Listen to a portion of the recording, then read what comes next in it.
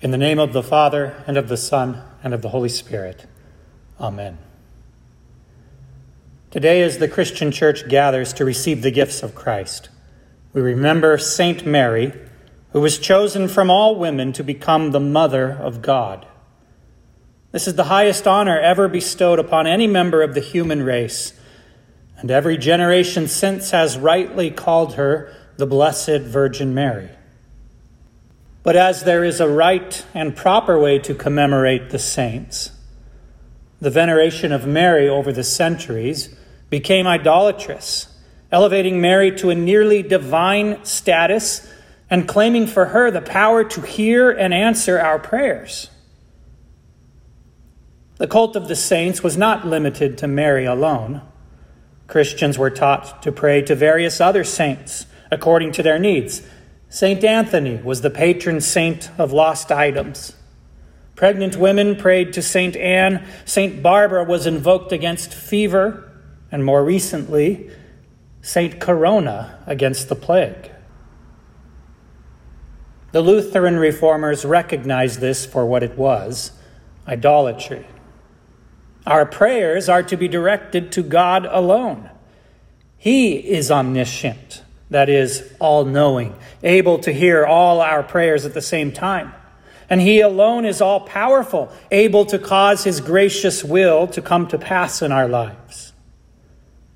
The reformers studied the scriptures and found that there is no promise anywhere that the departed saints can hear us, or even that they are aware of what transpires on earth.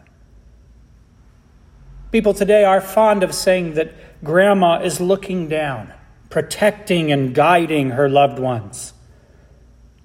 Scripture knows nothing of these superstitions. God, not Grandma, does all these things. He watches over us, provides for our needs, hears and answers our prayers, and guards and protects us from countless evils.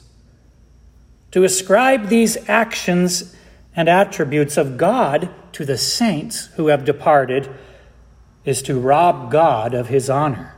It is idolatry. When the reformers cleansed the Catholic Church and restored the pure teaching of the gospel, you may be surprised to learn that they did not abolish the veneration of the saints.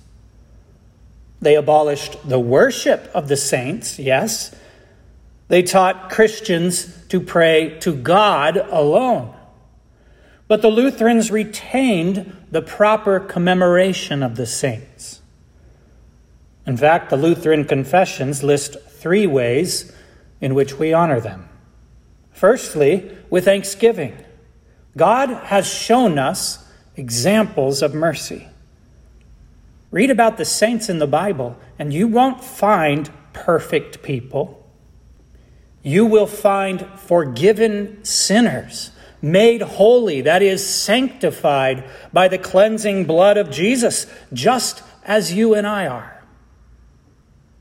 Secondly, the memory of the saints strengthens our faith. When we read, for example, of St. Peter's denial and how he was forgiven, we are encouraged all the more to believe that the forgiveness of Christ is stronger than our sin. Finally, we honor the saints by following their examples in faith and good works. So today, on the 15th day of August, we join with the true Catholic Church, that is, with all Christians alive and departed, in giving thanks to God for the example of Saint Mary. Consider her faith.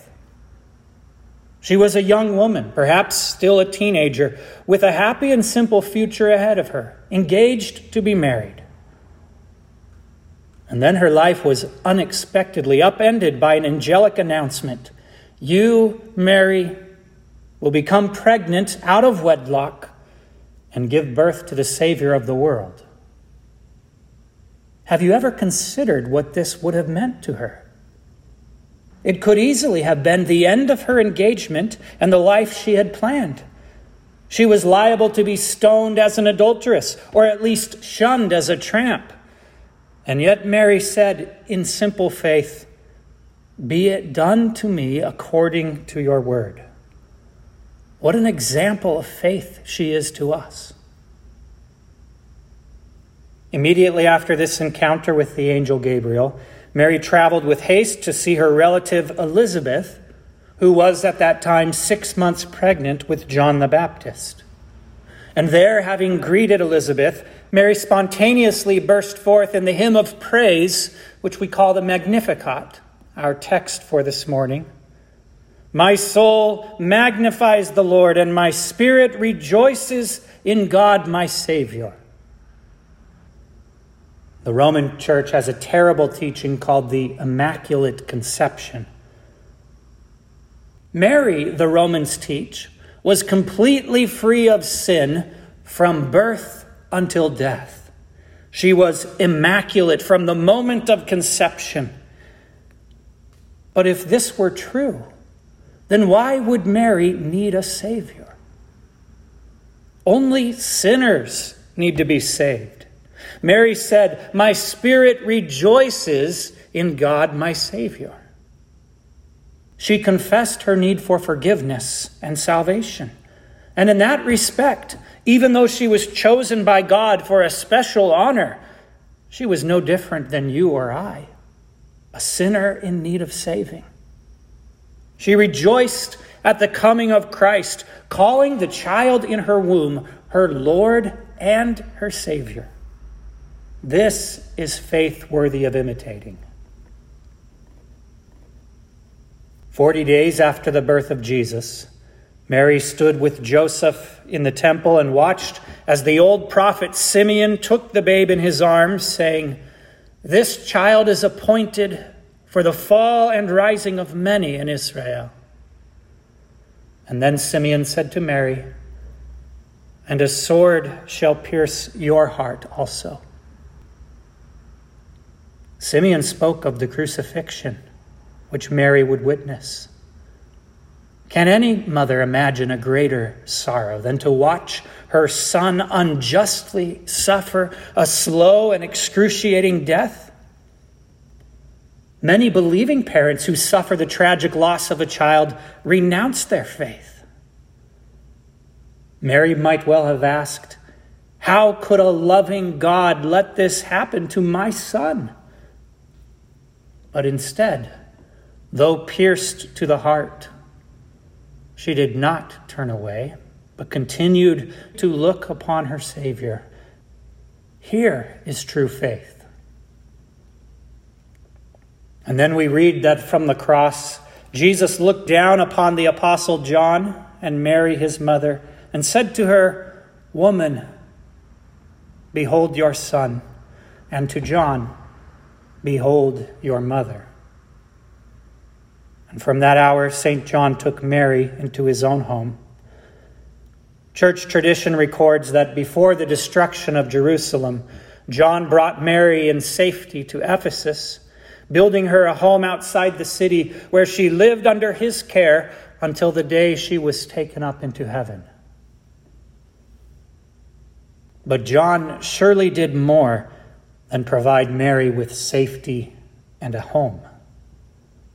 These things, along with food and clothing, are necessary, but there is a far more important need. What do poor sinners who have been pierced through by the sorrows of this life need above all else? The medicine of immortality.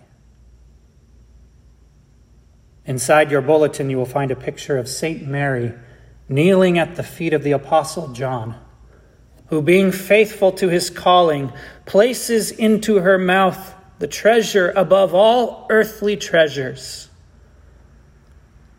One thing's needful. Lord, this treasure teach me highly to regard. This one thing is needful, all others are vain. I count all but loss that I Christ may obtain. This picture is of the stained glass in the Dahlgren Chapel of Georgetown University in Washington, D.C. But the subject, that of Mary receiving Holy Communion from the hand of St. John, has been depicted in Christian art for over 1,000 years. It is a beautiful picture. Here in her later years, Mary, kneeling, continues to demonstrate the faith which she had confessed throughout her life, faith worthy of imitation. Today, as you kneel at the altar, you will, like Mary, receive this same treasure from a hand of a servant of Jesus who also has been commanded to care for your needs. And as Mary's womb was made to be a fit receptacle for the infant body of Jesus, so your mouth and heart have been prepared to receive his broken body by faith. Truly, as Mary sang, God does fill the hungry with every good thing, including the forgiveness of sins, life, and salvation. And so from generation to generation, until the return of our Lord, we will, together with the whole church of believers on earth and in heaven, confess the faith, echoing the words of Saint Mary. My soul magnifies the Lord, and my spirit rejoices in God my Savior. In his name, amen.